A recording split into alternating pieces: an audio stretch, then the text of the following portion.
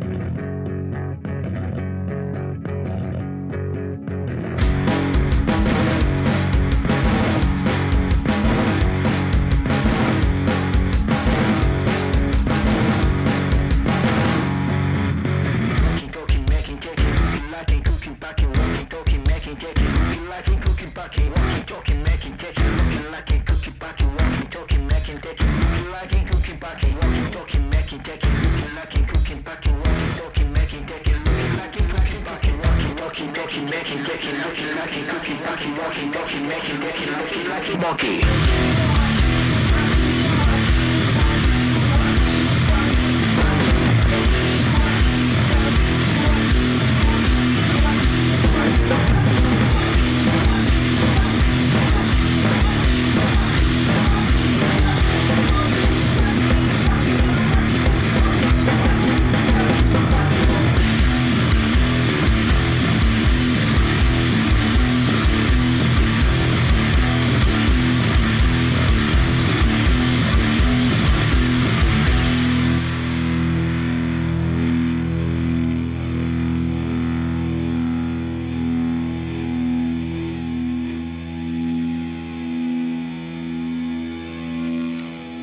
And that was Mojo with the track Bad Monkey from the album Be Quiet. This band is fascinating to me. Actually, they started off, I first met the drummer Masumi. She was, they were going on tour in the UK with Molise, actually, with another band from Osaka that we knew. They're now called Boys from Hong Kong, actually. And they're doing a small tour, and I talked Molise into going there because Molise had never played overseas before, and Moja had.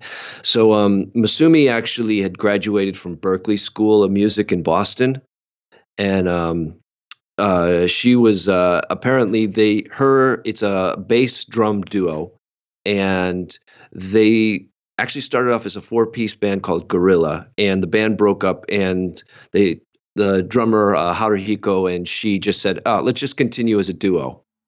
And they came out, they kind of got compared to a band called Death from Above 1979. Yeah, I can see that. Yeah. I saw them live once. Yeah. They're really fun live. Great band to watch live. And the bassist actually at the time when I interviewed them too for a website, and he was making a living. He delivered flowers to funerals, and I said, "Do you ever see ghosts?" It's putting the fun in funeral. Yeah, I know, right?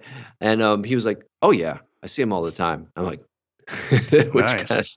But it was first taste. I brought Molise. I kind of helped get them to go to London for the first time, and they played sets together. Basically, they would take a couple UK bands in, and then they play with Molise and Moja. So there were some really great shows out there. Dude, what kind of ghosts did he see? He didn't go into it, actually. It's too bad. But it was like so casual, like, oh yeah, of course. Moja actually kind of was leading me into a few different topics. One of the other reasons I had heard about them is they were they came in third in a big competition called the Global Battle of the Bands. Do you ever see any of those shows, or were you ever in a band that entered them in Japan? Not in Japan, no. For me, I did it in university. Oh, okay. And the GBOB? That one? No, just like university level. So all the bands from the University of Victoria, probably around 2002, 2003, had a competition with each other for the Battle of the Bands. Oh, okay. Yeah. I think we came in second. Oh, all right. Nice. Sometimes it's better than first. Let's be honest. First goes out to the prettiest girl. We're metaphorically speaking, because whatever band brings the most people in is really the one. That's also true. Yeah, but this was also in a kind of a public place. Yeah. So there's a lot of people there already who are interested, who aren't part of the Battle of the Bands. But let's be honest, if you're a hot girl in university and you get up on stage, you have 30% of the votes by default. Yeah, okay, fair enough. Britney Spears exists for a reason. Yeah, no, I'm not gonna contest that. Moja made it to the finals I think it was in London, and they came in third actually globally. So it was pretty impressive. That's cool. Yeah, but GBOB and another one called Emergenza, Um, Actually, I think they're at least Emergenza is still being held every year in Japan. I think GBOB kind of petered out finally, but I used to go to those, and a lot of bands around 2010 that I liked competed in those. But it was a frustrating thing because it was that thing with whoever was able just to bring the most people with them from the start is going to win. So a lot of good bands that did not would not continue. They usually would make it past the first stage, but they'd never make it to the point where they would make it to like a semifinals where they'd compete overseas. And I saw, what was it? Molise competed twice. Sawa, our friend Sawa Kato from Sawa's Fool, competed there. I saw her for the first time there. A couple other really good bands I saw compete there. Another really good band called the Aspheres I really liked, but they never made it past it. And the band that won always was, in my opinion, a much poorer band musically. And it was always like, ah. The first time I actually met Justin Sachs, who was one of our guests, I kind of really put my foot in my mouth because he was. You're flexible. Yeah, I guess, especially when I'm embarrassing myself. He was starting to more than music. He was starting to put things together, and one of the things he came down to Anga actually to a show I organized. What's Anga? Livehouse Anga, okay. The one that we were talking about for before for the Heart of Chiba. I know, but we just got to be careful with name dropping all of these things for people who are listening for the first time. Okay. Yeah. Well, then I'm explaining it. Okay. So in any case, Justin came up to me, he wanted to talk, and he's like, yeah, what do you think of Battle of the Bands? I was like, oh, those suck. I can't stand the fact that the winner is never the best band. And he kind of buried his face in his hands. And then I realized, oh, he actually holds his own Battle of the Bands. Sorry. And he came all that way, and he approached me, and he was really nice and really friendly, and I totally trashed without knowing what he was working on. Well, that's too bad. Yeah. Clearly he hasn't, from the interview, I don't think he holds anything against me, but sorry, Justin, anyway. No kidding. Well, I don't really like Battle of the Bands either. It's fun to do when I was younger, but now that I'm older, I don't know. It's just like, ugh. Yeah, it was frustrating. I mean, on the other side, I did learn about a lot of good bands. It was always frustrating from an audience perspective. It's great because you can just see a whole bunch of interesting bands that aren't really correlated with each other. Yeah, but sometimes from a performer's perspective, like you said, like you have to deal with the tyranny of the mob. You know, just everybody voting for the hot girl, and then the popular people, and then the other bands get thrown under the bus. And that's Battle of the Bands. That is indeed it is. Yeah. But I mean, a lot, again, that's also a test. The bands that stay together and keep playing end up probably outperforming a lot of the winners. Right. So, it's a good thing to put on your resume, but I have seen a few of the Japanese bands that did like win at least the Japanese leg of it. They didn't really go anywhere from it. It's a nice thing to put on your credentials, but it doesn't give you that big a bump either, unfortunately. No, it really doesn't. It's a good way to bolster your competitive edge or to make yourself feel good that you did something. At the time, it might open a door or two. I won't totally trash it, but yeah, in the long run, it's not a game changer, I guess. No, it's not. It's not. Yeah. But it's, if you can pump it up and get some people in there and do some drink sales and all that from a promotional perspective, it can be fun. But I even wonder, it used to be Battle of the Bands had an element of surprise to it. You would watch the bands. Now it's just the same thing over and over again. Everybody goes there and tries to capture everything on Instagram and upload all of the sets on IGTV. and all of that type of stuff. It's kind of the purpose of it has changed so much. I guess if you live in that environment, it makes sense, but it's almost like, I don't know, trying to ram a record player into a Tesla. Battle of the Bands, a record player crammed into a Tesla. Enjoy. Exactly.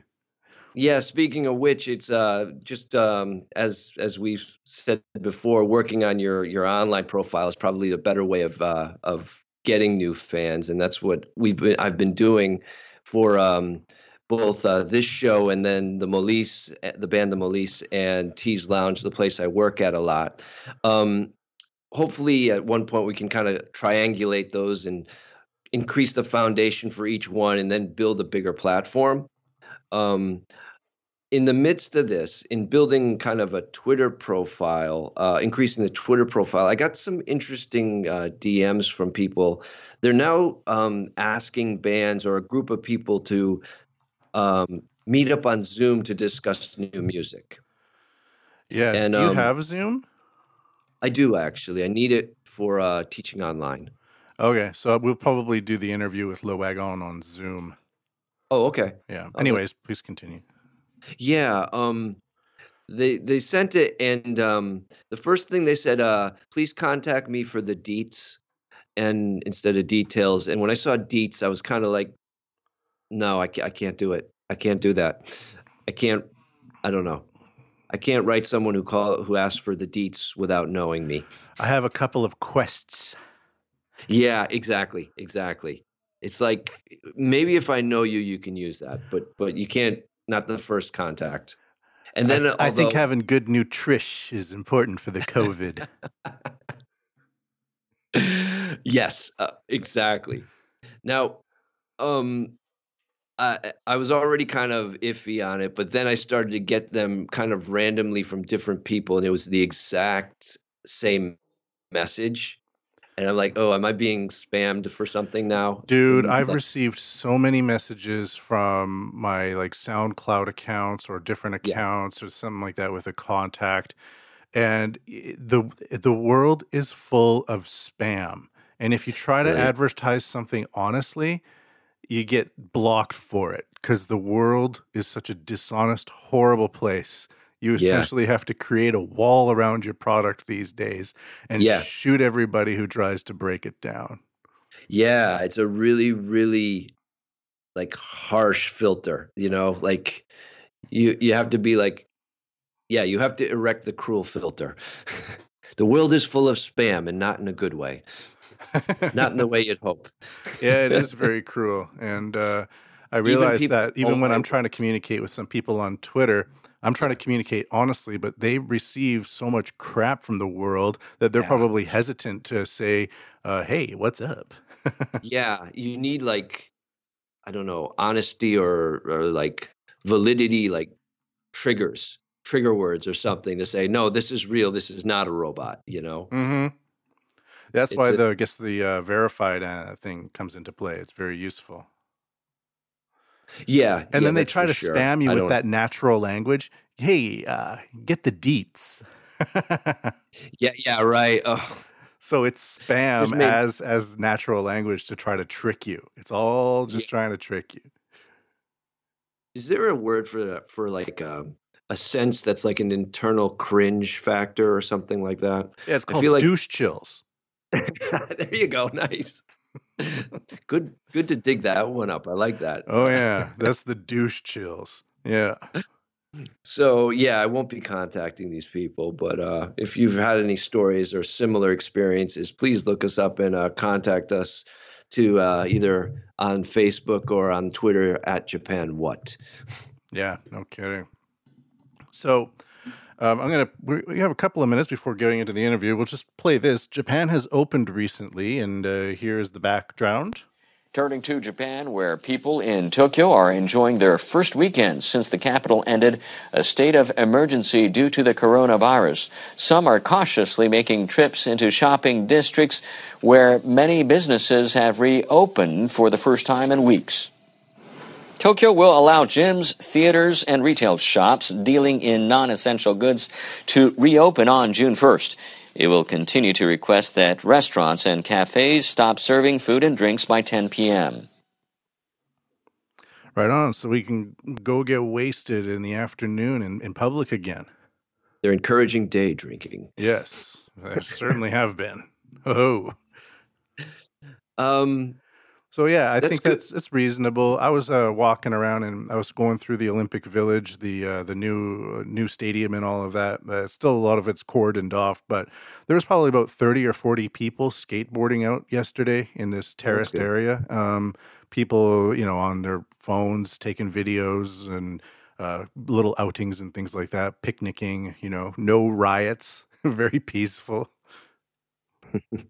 Well, I mean, it's all internalized, right? So, unfortunately, well, I think the one thing about Japan is if there was a big, it doesn't pile on as much.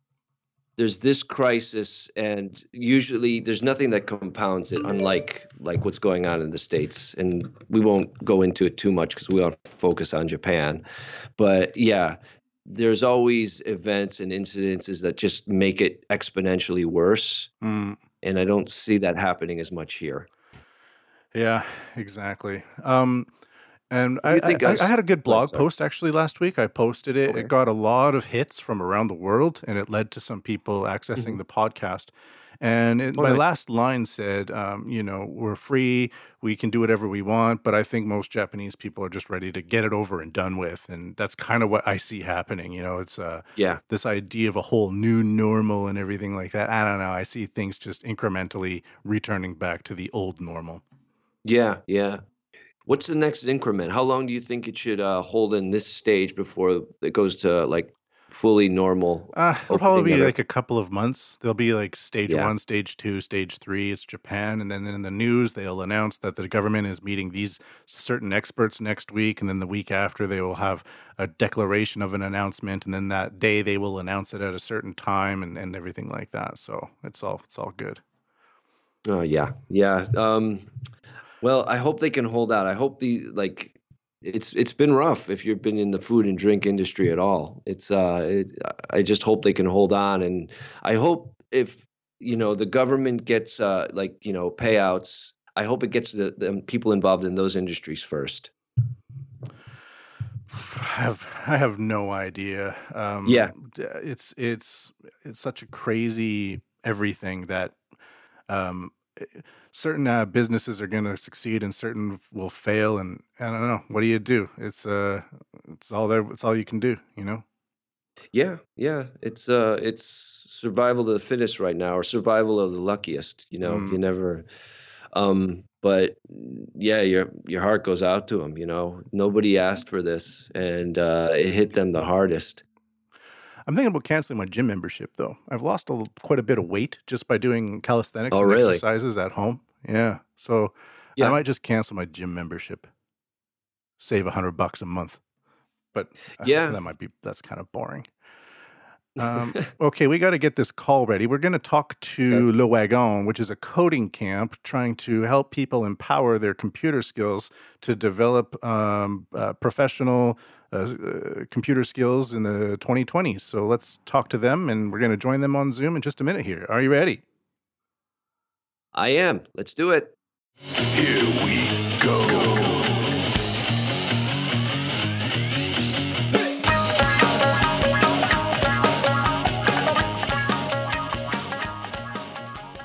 And joining us now is Mr. Sylvain Pierre from the coding school Le Wagon.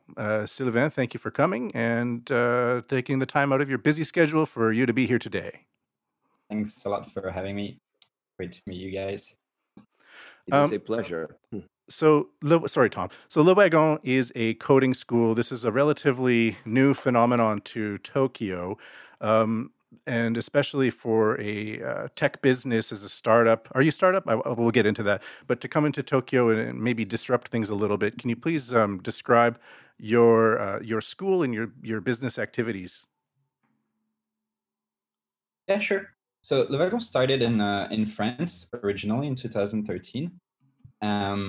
And so, as you mentioned, it's a coding bootcamp, right? So in 9 weeks, we take our students from a beginner level to the level of web developer or data scientist. So we currently have two curriculums, two offerings. One is dedicated to web development, and the other one is dedicated to data science. And so, on a more Tokyo level, I would say, I started the school in Tokyo myself, right? So it's my own business here in Japan, and we started in 2016. So it's been 3 years roughly. Why did you start a coding boot camp in Tokyo as a foreigner? It's a very good question. So actually, I wasn't living in Japan back then. I was really interested in Japan. I came here for the first time in 2008 as a backpacker, really like traveling around the country. And I always thought to myself that I would come and live in Japan at some point because I thought it was a very challenging experience as an expat. And I started coming on and off to Japan in 2013. So every 3 months, I would travel from Vietnam and then spend a couple of weeks in Tokyo. And I met a lot of people through that. Maybe I met like 100, 150 people. So kind of networking, meeting people one by one. And so that way I built my network.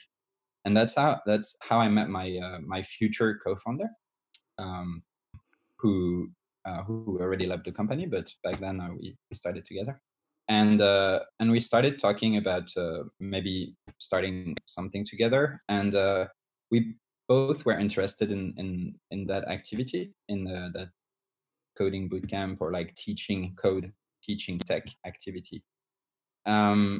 And what we did is actually quite interesting. We set up a landing page, and the landing page was named Tokyo Code School. And there was absolutely no service behind it. There was nothing. It was really just a landing page where people could sign up. And we got a lot of interest. We received maybe 50, 60 kind of like inquiries. And we thought, well, there is potential here. And there was absolutely no coding school in English in Japan, whereas it was already quite big in the US, quite mature business already, and in Europe it was getting started. So we thought, well, why not bring it to Tokyo? What type of the launch? Oh, sorry, go ahead. What type of students were initially interested? It was an English boot camp, but was it international or Japanese or a mix? The crowd, it was really mixed. Like it was Japanese people who could speak English, who were interested in coding and potentially travel abroad. It was foreigners living in Japan, foreigners not living in Japan as well. So it was really all over the place. Was there any age breakdown? I'm kind of curious about that. So average age is 29. And we've had the youngest student we've had was actually 15. So we stopped accepting young students, but we've had a 15-year-old student, and the oldest person was over 50 actually. So the range is quite large. Right? It's quite a big range. And so 29 years old average means it's people who already have some working experience. They have a professional background, maybe in marketing, maybe in finance, maybe as English teachers. So it's really a diverse crowd. And okay, so you said you were backpacking starting off. Did this all stem from kind of being kind of pigeonholed into like that kind of language teacher career that you noticed? Oh, let me try and give more people more tools to work with to find a career path. Not really. So I was living in Vietnam by then. So the backpacking part was just a trip, like a 10-day trip around Japan. Yeah. So no, I was working in IT in Vietnam. Got it. What type of programs? You say you're running two schools. One is data science, and what was the other one? Web development. Yes. Web development. So yeah, how can you become a data scientist in 9 weeks? For me, data science is this mysterious wizardry that I assume you have to be some sort of prodigy to become. But if you're just like, no, here's a 9-week program, bro, So, what is a data scientist, and how do you train them? Yeah, so this program actually is going to get started in October, right? So we're getting ready for it, and it's going to be our very first session. And I would say there are two things to understand about that is, first of all, we do have prerequisite, meaning you need to know how to code already, and you need to have like a pretty good level in math as well. What So we type of expect, levels like, are you senior talking high about, school and what level. type of computer skills? So computer skills, really anything. Anything as in, you need to have an understanding of basic programming concept. So you don't necessarily need to be good in Python. Python is the go-to language for data science, right? But you don't necessarily need to be good in Python. You can be good in Ruby, JavaScript, as long as you understand programming concepts. Okay. And in math, well, it's really like senior high school level. So like knowing what's derivatives, or what are like a mean and average, things like that. So it's like basic knowledge in statistics and math. Okay. So that's going to be starting in October. And for the computer development program, computer web development, what are some success stories and what are some horror stories coming out of your school? So success stories, wow, we have quite a lot. So we've had, I would say there are two main objectives, really. One is career change, and one is starting a company, right? Becoming an entrepreneur. So in terms of career change, we've had a student who originally is from Guatemala and came to Japan and got married, and he was working in construction. So he was really like building houses, and signed up for the bootcamp, and he worked really, really hard and ended up landing a job, I think a month and a half after graduating. And he has no bachelor degree. He has a high school degree, and we were extremely happy for him. Like that's one of the best stories we've had, I would say. We've had former barista, former sushi chef, so kind of like really nice career transition or career change. In terms of entrepreneurship, so we do have quite a lot of people coming into the bootcamp and thinking, well, I'm going to start a business afterwards, and end up maybe becoming freelancer, or starting a small company, and really making money on their own, like without relying on a company paying them. Horror stories. I don't think we've had any horror stories, really. Yeah, of course not. But no, like the worst that can happen really is someone joining the bootcamp and really not getting it. In which case we just say, listen, it's not gonna work, and we cannot really help you with that. That was kind of my lead in for the horror story. So I imagine that some people go in expecting something, and then it's not that thing, and then they might drop or quit. What would be advice for people who would need to receive some motivation to keep going? Like what should they expect? Sometimes we hear the stories of the Marines, and this guy trains to be a Marine, and he goes, and then it's like not what he expects it to be. So what should people expect before going in, so that they're not getting the wrong idea? Yeah, so we do, like, first, motivation is the most important aspect, right? We think that anyone can learn programming, anyone can become a web developer, as long as you have that initial drive and that initial motivation. And the reason is very simple, is because those people are going to become web developer, right? And as a web developer, when they graduate, they will need to keep on coding, keep on practicing, and really act like a developer.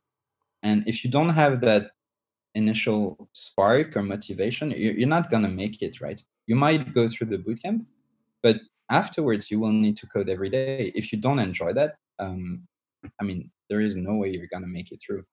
So that's one of the main things we check during interview, during candidate selection. So you have to be ready to use the tool and not just expect to have the tool delivered to you. Yeah, good point, actually. Now, for people, you were saying the guy was the barista, sushi chef. Are they able to keep up with the coursework work while working a full workday? Is it designed to kind of get around those working hours? And So it's so originally we were only proposing a full-time course, so it's 9-week full-time, right? And it's really intense. Recently we introduced a part-time course, which is more like suitable for people with a full-time job. And so that part-time course runs over 24 weeks. I see. Okay, a night school thing. Yeah. Yeah, kind of night school. Yeah, I mean, yeah. If I can use an old school term, yeah. Yeah. I've done night school before. It's actually a good way to have something adjust to your schedule. You know, it's instead of having to go to the bank at 3 p.m. on a Wednesday, you know, that's really inconvenient to most of the world. Accommodating a market need only makes sense. Yeah. Oh, go ahead. No, I just realized I realized at this point, like kind of a brick and mortar location isn't really necessary, but is there a place, is it all completely online, or is there a place where people can meet to have a discussion, to have a talk about it, maybe if they're behind to get up to speed? So yeah, I mean, we've always been running on site, right, on campus. So we had to move online for the past couple of months, and actually, our students are having a really great experience online. But eventually, we are going to come back on site, because that's I mean, that's the concept of the school, why people also sign up for that in-person experience. But the online experience that we've had over the past couple of months, it did give us some ideas about maybe new services or new offerings, and we noticed that, well, first of all, people are learning extremely well online when they have someone to motivate them, and also you bring in some like different kinds of people who potentially could not come to your school, or who prefer to stay at home, but then they can still join you and follow your classes. Yeah. One of the aspects of having high-speed network is to have concentrated expertise in metropolitan areas being able to be delivered to rural areas, so that people from the rural areas do not need to congregate where the expertise is overly centralized. Yeah. Regarding data science, this is also leading into artificial intelligence. Have you noticed, are you into AI? Do you study AI? So personally, I don't. We do have team members who are really interested in it, and they are studying it extremely seriously. So I would say, following what's happening in the field, but not necessarily studying it myself yet. Recently, I've noticed that Facebook's language or programming language, PyTorch, is giving Python a run for its money in many, especially amongst younger coders. Have you looked into that? So, the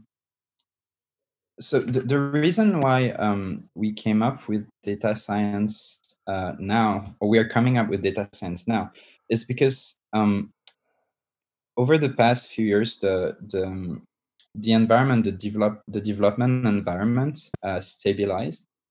So it used to be maybe a little bit all over the place, but now people are kind of using all the same tools. Everyone is using the same tools to do AI, to do data science. So the development environment is almost stable now, which means we can start offering a course that makes sense. It wasn't true like 3 or 4 years ago. Right, you would study a language and it would get replaced by something else. Yes. There goes your reputation and your customers' money. That's not good, right? Yeah. Yes. Yeah, exactly. But now, yeah, but now it's stable. So you like Python is pretty much the go-to language for all things data science, and pretty much the whole environment is stable. So you can build an offering now, I would say, and it does make sense. Yeah. So was this something that you came across before starting the school? You were coming across a lot of people that kind of wanted to move on or move to another level, and they just didn't have the skills, or they didn't have a starting point. Was this kind of more like you really wanted to help people along, or was this just something you saw like this could be a real business opportunity that we could build on? You mean on a more personal level, like Yeah, why? actually. Yeah, that's a good question. So on a personal level, I was working in Vietnam, and I was let's say founding member in that company. And even though I was part of the core team, I really wanted to have something of my own, like a company of my own. So that's one reason why I started Le Wagon in Tokyo. And then it just made sense. Why I don't think we ran into big issues or starting the business, so it made sense for us to launch it. There was clearly a business opportunity, so probably that's the reason initially why we started. The reason why I'm continuing after 3-4 years is more what you mentioned, like bringing people opportunities. And I feel like the more I do it, the more I enjoy hanging out with the students, and seeing what they become, seeing them develop from like really beginner sometimes to landing jobs in cool companies. And that's what I would say what's bringing me pleasure, not on a daily basis, but when you see that happening, you're really happy. That's great. It's great to hear. Yes. I've worked in IT before as well, and I see a lot of people develop huge skills, and they go and they just become a cog in a giant corporation. But being able to use technological skills with an applied desire for your own personal gain, that's a good combination. Sorry, Tom? Yeah, no, I just, I was, it sounded like it wasn't too difficult to transition to go online, completely online for the time being. How have you handled just the last 2 months?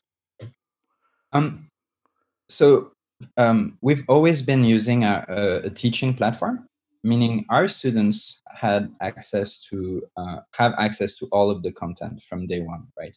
So, and that was true even when we were on campus.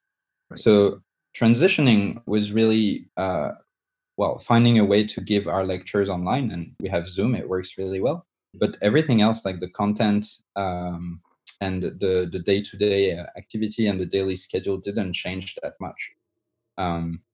So I feel like the learning environment that we built before Corona was kind of ready to move online already. So we didn't have to adjust that much. Yeah. All right. So, Tom, anything else? That's all I had. I was also just wondering personally how you're holding up in the coronavirus age, but yeah, curious what your thoughts on that. I'd say I'm optimistic and pessimistic at the same time. So you see a lot of people saying, well, I mean, we hope that it's going to change the world, or that it's going to make the world evolve a little bit. I must confess I'm a little bit pessimistic about that. I do think that it's going to go back to where we were before. Maybe I'm wrong, but to a certain extent, I think like the system is built so that it's going to come back that way as soon as it can. But optimistic because I mean things are gonna get better. So we're pretty much at the bottom of it right now. Yeah. All right. You only go up, right? That's a good note to end on, right? I guess so. Yeah. And where can people find you if they're interested, Sylvain? Wow. We're everywhere. So we have Le Wagon accounts on Instagram, LinkedIn, Facebook. Yeah. And personally, you can find me, like, just find my name on Twitter, LinkedIn, Facebook, and don't hesitate to ping me. I'm happy to talk further. You're a very personable guy. And if you're American, it's lay wagon. Oh, Le Wagon, yeah. Le Wagon. Yeah, just I mean, just putting it in American terms. What does Le Wagon? Why is it called Le Wagon? Ah, Le Wagon. C'est So we pourquoi have c'est a- nommé Le Wagon. Pourquoi le wagon? We have a French saying, kind of a proverb, that is our proverb was saying, we were saying like education in France is one train car behind, one wagon behind. Wagon in French is like train car, right? So basically that means that education was lagging. And so Le Wagon is kind of saying, well, we're going to take education forward, move education forward. That was the reason for that. All right. Fantastic. Yes. Yeah. Can't forget after that now. Le Le wagon. Wagon, yeah. Yes. Sylvain Pierre of Le Wagon, The Wagon, for the coding boot camp based in Tokyo, Japan. Here, thank you very much for coming on the Japan What podcast. Thank you so much for having me. Donate to the Japan What podcast by going to paypal.me/JapanWUT. And thanks again to Mr. Sylvain Pierre of Le Wagon for Very cool guy. offering his take on his business in Japan, entrepreneurial spirit, technology, startups, all that type of stuff. I like that. Yeah, people really need that because it's like a lot of times you just don't know where to start. Once you get kind of put in that direction, you're okay.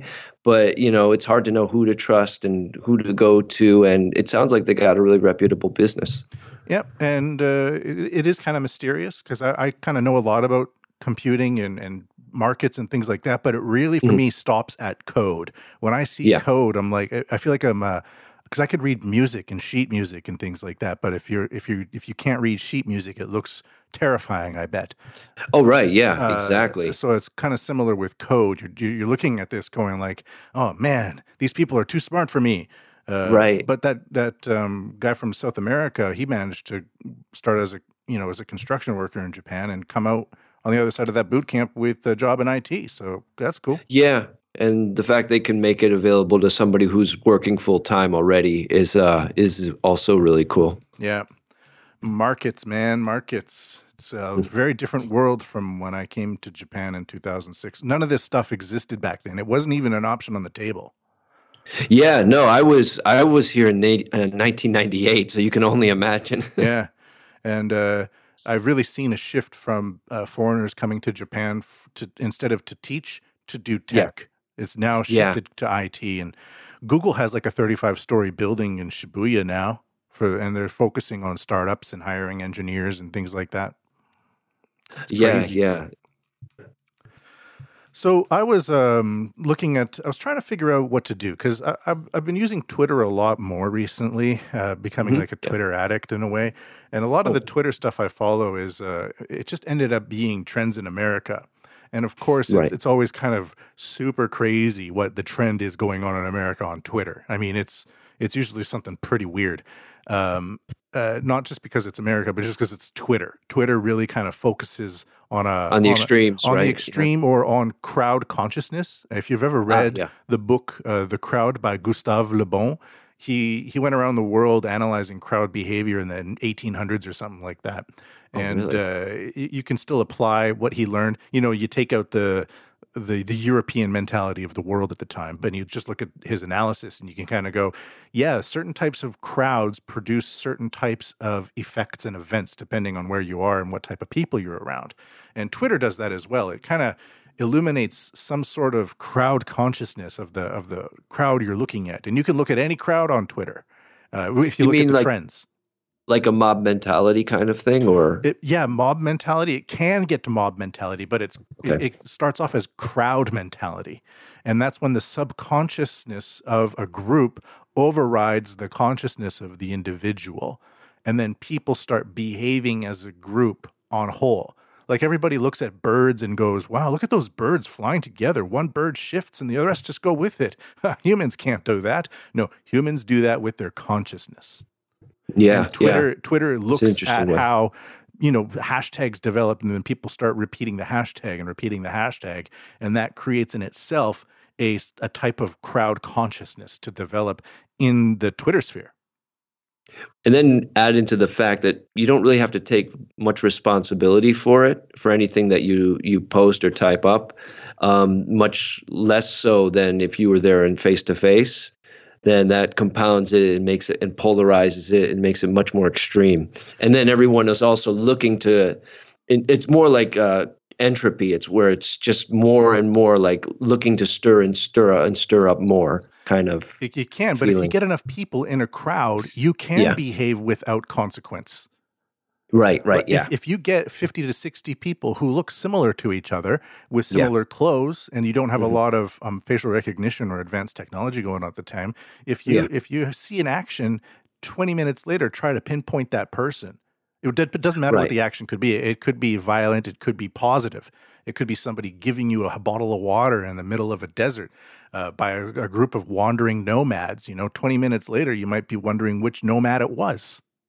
Yeah, absolutely. So, again, no responsibility for your actions. So people go in weird directions with that. And so I've been looking at Japanese Twitter recently because I'm always kind of looking at basic news in Japan or English news in Japan, it's not really crowd consciousness. It's just like, here's what's happening. Here's what's happening. Here's what's happening. And a couple of things I noticed on Japanese Twitter. Oh, I have a clip for this. Hold on.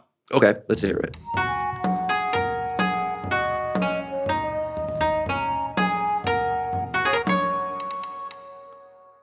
That was kind of loud. I'll fix that in post. That I made that jingle, and I didn't put any kind of kooky voices in there to illustrate that I'm respecting it. I made that I made that song myself in Logic Pro. Nice. Yeah, awesome. So a couple of two things. One was the katakana word Blue Impulse. Do you know Blue Impulse? No, I don't. Blue Impulse. I didn't know it either, but it's the Air Defense Forces. Group of planes that kind of fly around and do stunts for the public. You call them the Blue Angels in America? Blue Angels, I was going to say. Yeah, it's the Japanese version of the Blue Angels, or every country has them. Canada has them. The Snow Angels, I can't remember, but they used to train in my hometown. We got free aerial shows every year. So you're allowed to only change one word, I guess. Something like that. The snowbirds. That's what they are, the snowbirds. Okay, all right. It's been so long since I've even thought about them. But Blue Impulse did a flyover of Tokyo after the Prime Minister announced that the restrictions were lifted for the COVID-19. And this was a huge event on Japanese Twitter, and it had a whole bunch of pictures. This is where we get kind of where a lot of the times the imagery that people choose to promote really reflects a type of crowd consciousness, right? One example of this is when we had the solar eclipse, right? I just was looking forward to the moon in front of the sun. But on Japanese social media, something came out called Diamond Ring. Okay. And this is when after the sun has been fully eclipsed, the sun moves over, the moon continues to move. And as soon as the corona of the moon is kind of overpassed by the back of the sun, it creates a diamond effect off of the top of the moon. And it creates a ring with a diamond effect, right? With a sparkling diamond. And that's called the Diamond Ring. And they did the same thing with the Blue Impulse today or this week, where they had the group of planes flying over Tokyo, leaving behind like a stream of smoke behind them, or what's it called when they're spraying chemtrails? When they were chemtrailing. Chemtrails. There you go. No, sorry, that's conspiracy. They chemtrailed us.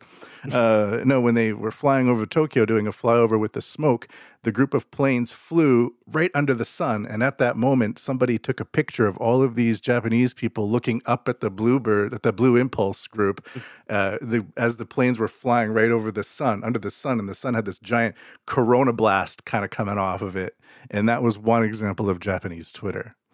Oh, I see. So they're just kind of positive. Oh, that's.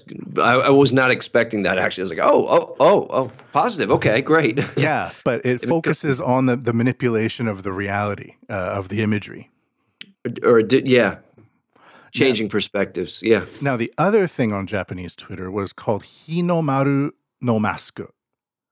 Hinomaru no Mask. I Okay. think that's what it was. And this was a kind of a scandal where a figure skater was wearing a mask by this private company called Hinomaru. Okay. Hanryu, I think he won like one of the big Olympic medals a few years ago. Yasuhan, yeah. And so this company decided to make a whole bunch of masks. And then somebody reported on Twitter that this company was being funded or had some sort of affiliation with the government. And then all of these Twitter crowds started making tweets about this company being associated with the government. And the CEO of this company got so angry about these falsehoods against his company, he canceled all the mask orders. Wow. Not the best business decision, I imagine. But he was so frustrated about his good name being tarnished, he just said, By screw being it, I'm affiliated done. Yeah. with the government. Okay. Not even, it was the falsehood. If he was actually affiliated with the government, I think he would be like, oh, good, my name's getting out there, blah, blah, blah. Right. But he's just like, this is a falsehood against my name. Canceled. That was my understanding. Yeah, I guess I can't say white privilege there, but it sounds a lot like it. I don't know. I think it's an example of the crowd consciousness where you can't have your name being tarnished and you have to scorch it in order to save it. It seems like, I don't know, in business, like as long as it's not like, against directly against your product, that almost any news is good news, but just a falsehood is bad, even if it's not necessarily hurting your business. Yeah. Is it being connected to the Abe no masks? The Abe no mask just kind of went away because it was taxpayer funded. But I mean, that was one example of a mask with a poor reputation. Is it possibly that kind of connection? Oh, it might be. Yeah, he doesn't want his masks being associated with the poorly received masks of the government. It's like that huge aversion to risk in Japanese corporate culture. Okay, fair enough. Yeah. So now what? Well, that's Japanese Twitter. Yeah.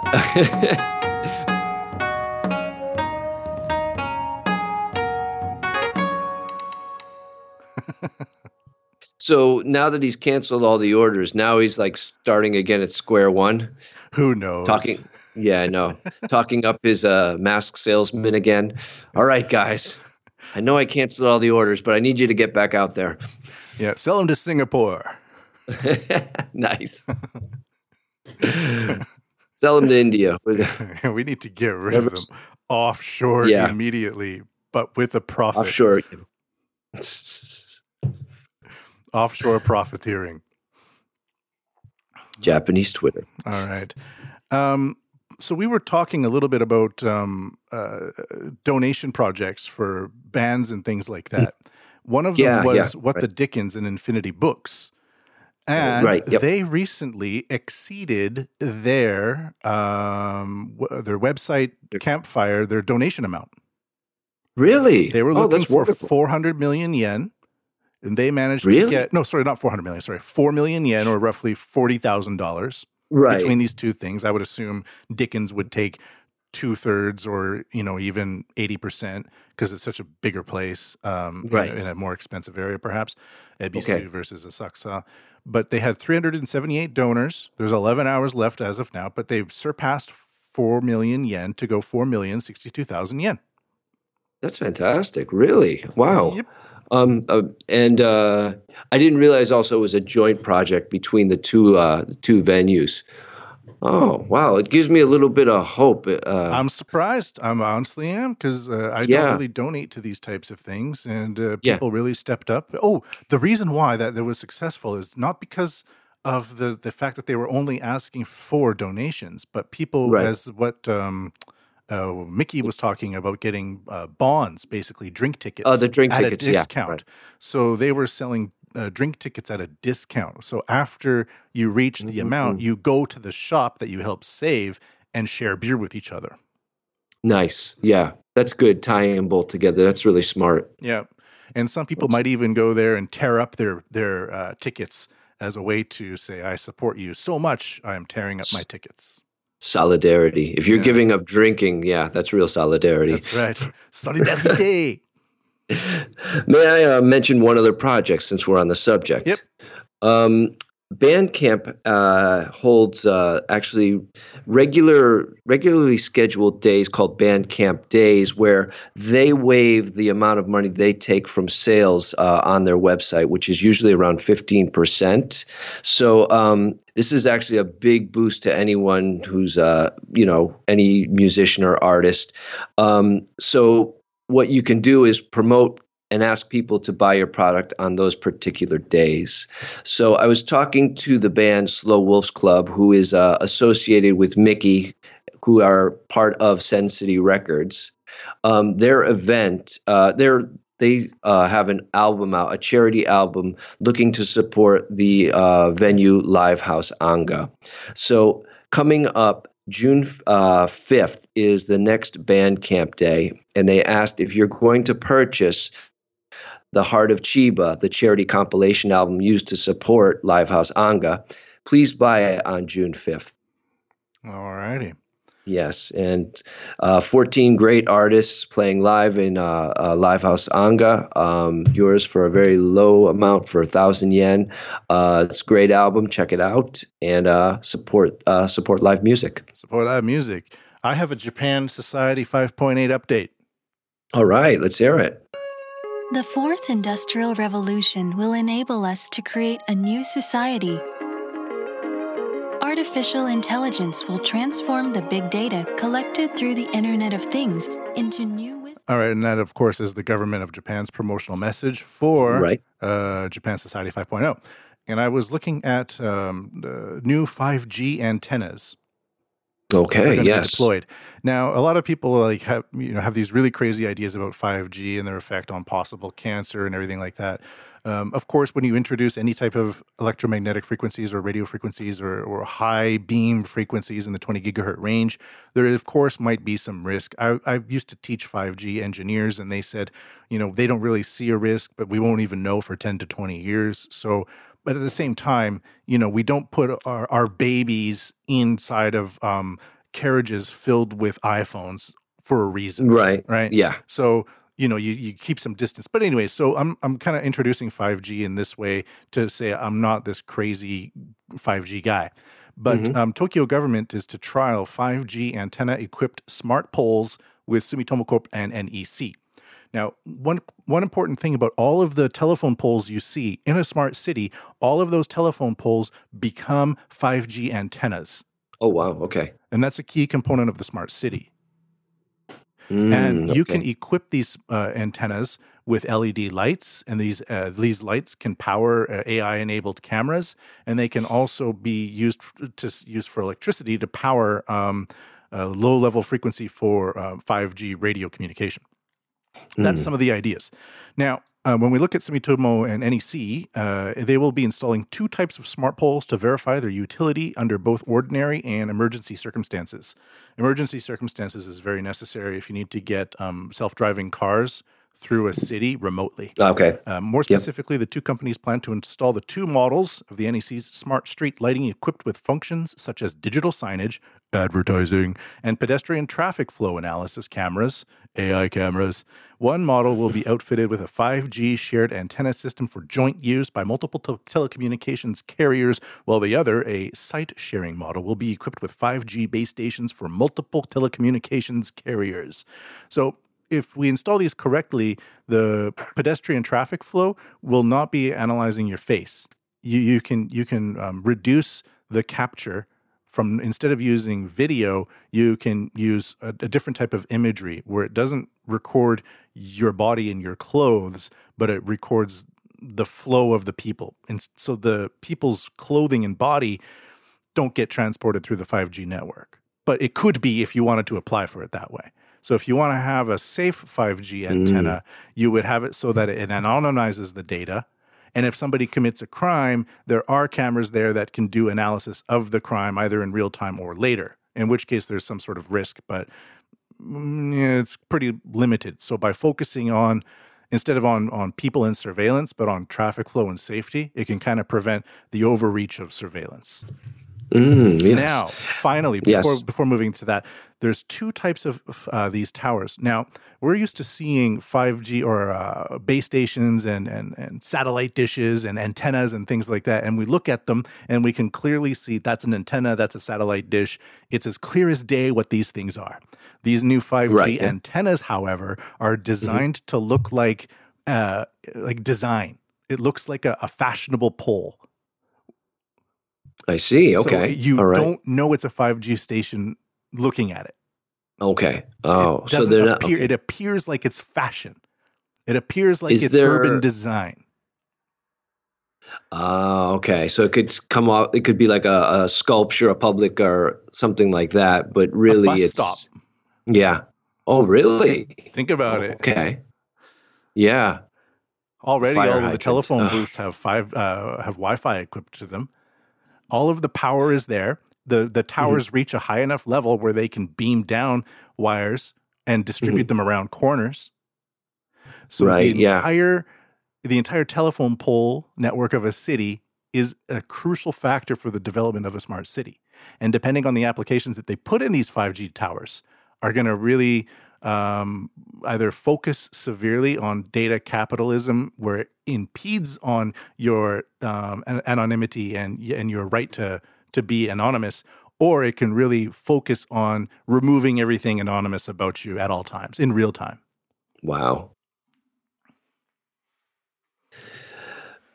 But I heard if you make a suit out of aluminum foil, they can't read anything. So, well, the radio frequency won't be able to penetrate you, but you will certainly trigger some AI camera monitoring system that looks for anomalies inside of crowd patterns. Yeah. Imagine if conspiracy theorists had one thing right, and they just said, if you take a metal coat hanger and you put it up the way you used to put it up as an antenna for your TV, you can break all they can't read you at all. Yeah. Well, it is true that if you do wrap your phone in tinfoil, yes, it can't be traced. But when we go beyond that, because the whole idea of a 5G network is that it takes everything your phone does and puts it into the infrastructure of a city. Everything? Oh, pretty much. I got to stop using my phone. Yeah. Well, think the one idea is you walk out of your house and you just say the word Uber. And there's a camera there that recognizes your face and your speech, and it triggers an Uber to self-drive to where you are using location data. The car looks at your face, confirms it's the same person, opens the door, and your face confirms the payment. And you go to your destination. Yeah.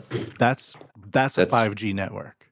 Right, yeah. And then with everything, with all of the phone towers equipped with 5G tracking and 5G radio frequency in the 28 gigahertz range, it can use microbeams to attach onto the sensors in the car and guide the car within a centimeter of awareness through a congested traffic lane. Yeah, that's fantastic. It's amazing. How far off do you think that is? 5 years. What? 5 years. Okay. There's going to be places are already doing it now. There are test zones. There's multiple test zones in China. There are. I know that Toyota is teaming up with Docomo to transform one of Toyota's old manufacturing zones near Fuji into a 5G smart city. And they're going to do a lot of trials there. So the trials have begun, but it really does depend on the capabilities of the engineers and the decisions of the government to maintain safety and anonymity regarding the individual's digital rights. Right. Yeah. I'm just wondering, because it always sounds so fantastic and flawless in theory, but there are still Chicago still has power outages because of rogue squirrels. Yeah, but if you have everything wireless, Yeah. No, I guess it just takes into account a whole new set of factors that could go wrong. That's all. One major problem with this is the bush problem. And I'm not bush talking about problem. the ladies. I was going to say the president, but okay. That was a problem. Anyways, the cars are required to have the ability to see the world around them and respond to certain things, stopping for people, stopping at traffic lights, going on the green, making sure that your intersections are all organized. And regarding that, that's all done by human design, so it's relatively it's being done so that it's relatively easy for most self-driving car companies to identify these things. One thing that's really difficult for a lot of these self-driving cars is bush, because the bushes grow really quickly. They grow out of the cracks in the road. And if it's windy, the bush is like a bunch of strings. And if it's sunny, the bush is like a circle with a bunch of flowers on it. And if the flowers are red and yellow and green, then the self-driving car might misidentify those as traffic lights. Wow, really? So the bush in itself is so dynamic that we need to shave them.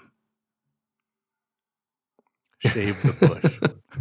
So yeah, I understand what you mean. Where if we try to put the self-driving cars into our existing infrastructure, then that's going to be difficult. But I know that the Chinese government is developing a self-driving car network underground, like what Elon Musk is doing with the boring company, where the center of the city has a network of underground traffic where pedestrians access it from the ground level. Okay. So they are separating the pedestrian traffic from the self-driving car traffic, and then there's less chance of things that can go wrong, such as the bush. You didn't shave the bush. There's a bush. The car gets confused. And underground, the lighting doesn't change. So the angle of lighting and shadowing and things like and all of that. Yeah. So you can really you can create the artificial environment that enables a computer to do what it's supposed to do without having to worry about the amount of variability involved with human interaction and Mother Nature. Fascinating. Wow. The future, folks, is here. Yeah. And at Japan What? Yeah. At Japan What? Yeah. Zero Insight, fulfilling that desire and that need. So please, if you're interested in this, begin to look out for not the 5G towers that, people are kind of burning and things like that, because you can, that's not a good way to go about this. But if you're interested in the construction of 5G towers, look at new poles being erected in your metropolitan centers. With like, there's like a design to them, like they look fashionable and cool, and there might even be like some writing on the pole, like 5G enabled wireless communication, something like that. There might be some sort of printing on the side of the pole that indicates to you in a very not deceptive, but in a non-obvious way that this is 5G technology being erected in your neighborhood, whether you want it or not. Wow.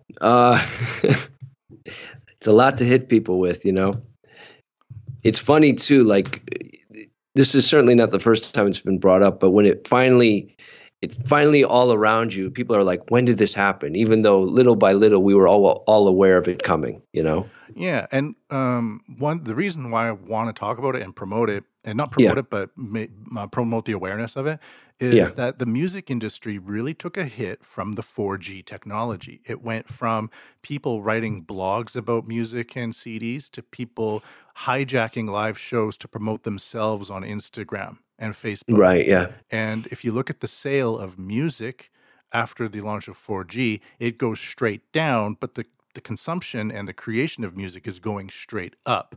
And this is a direct result of everybody moving their eyeballs and their time towards harnessing the world around them for their own personal promotion.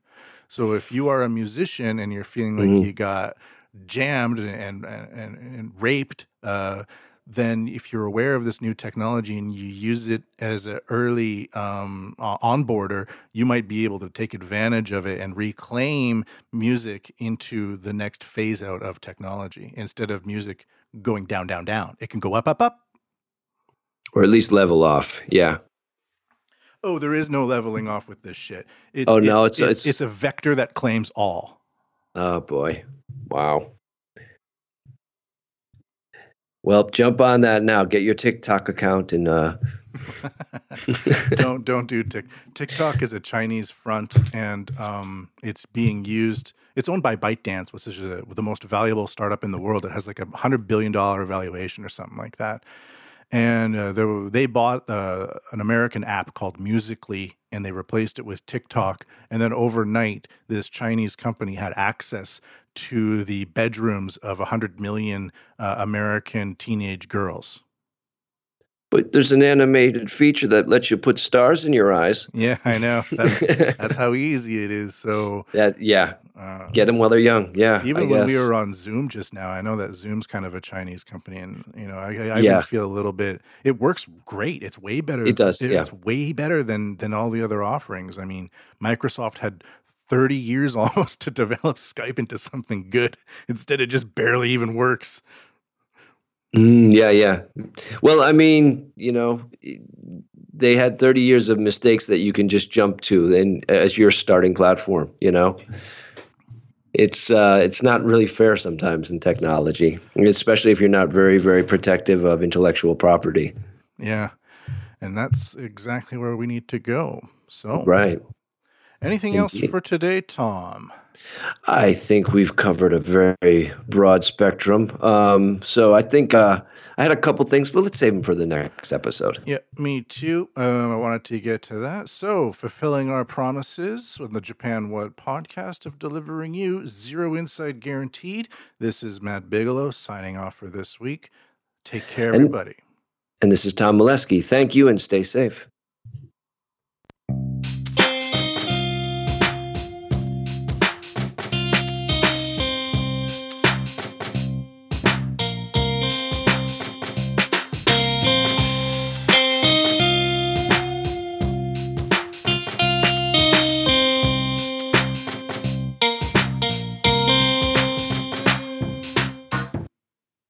I always wear my mask and wash my hands after going home. Stick it at.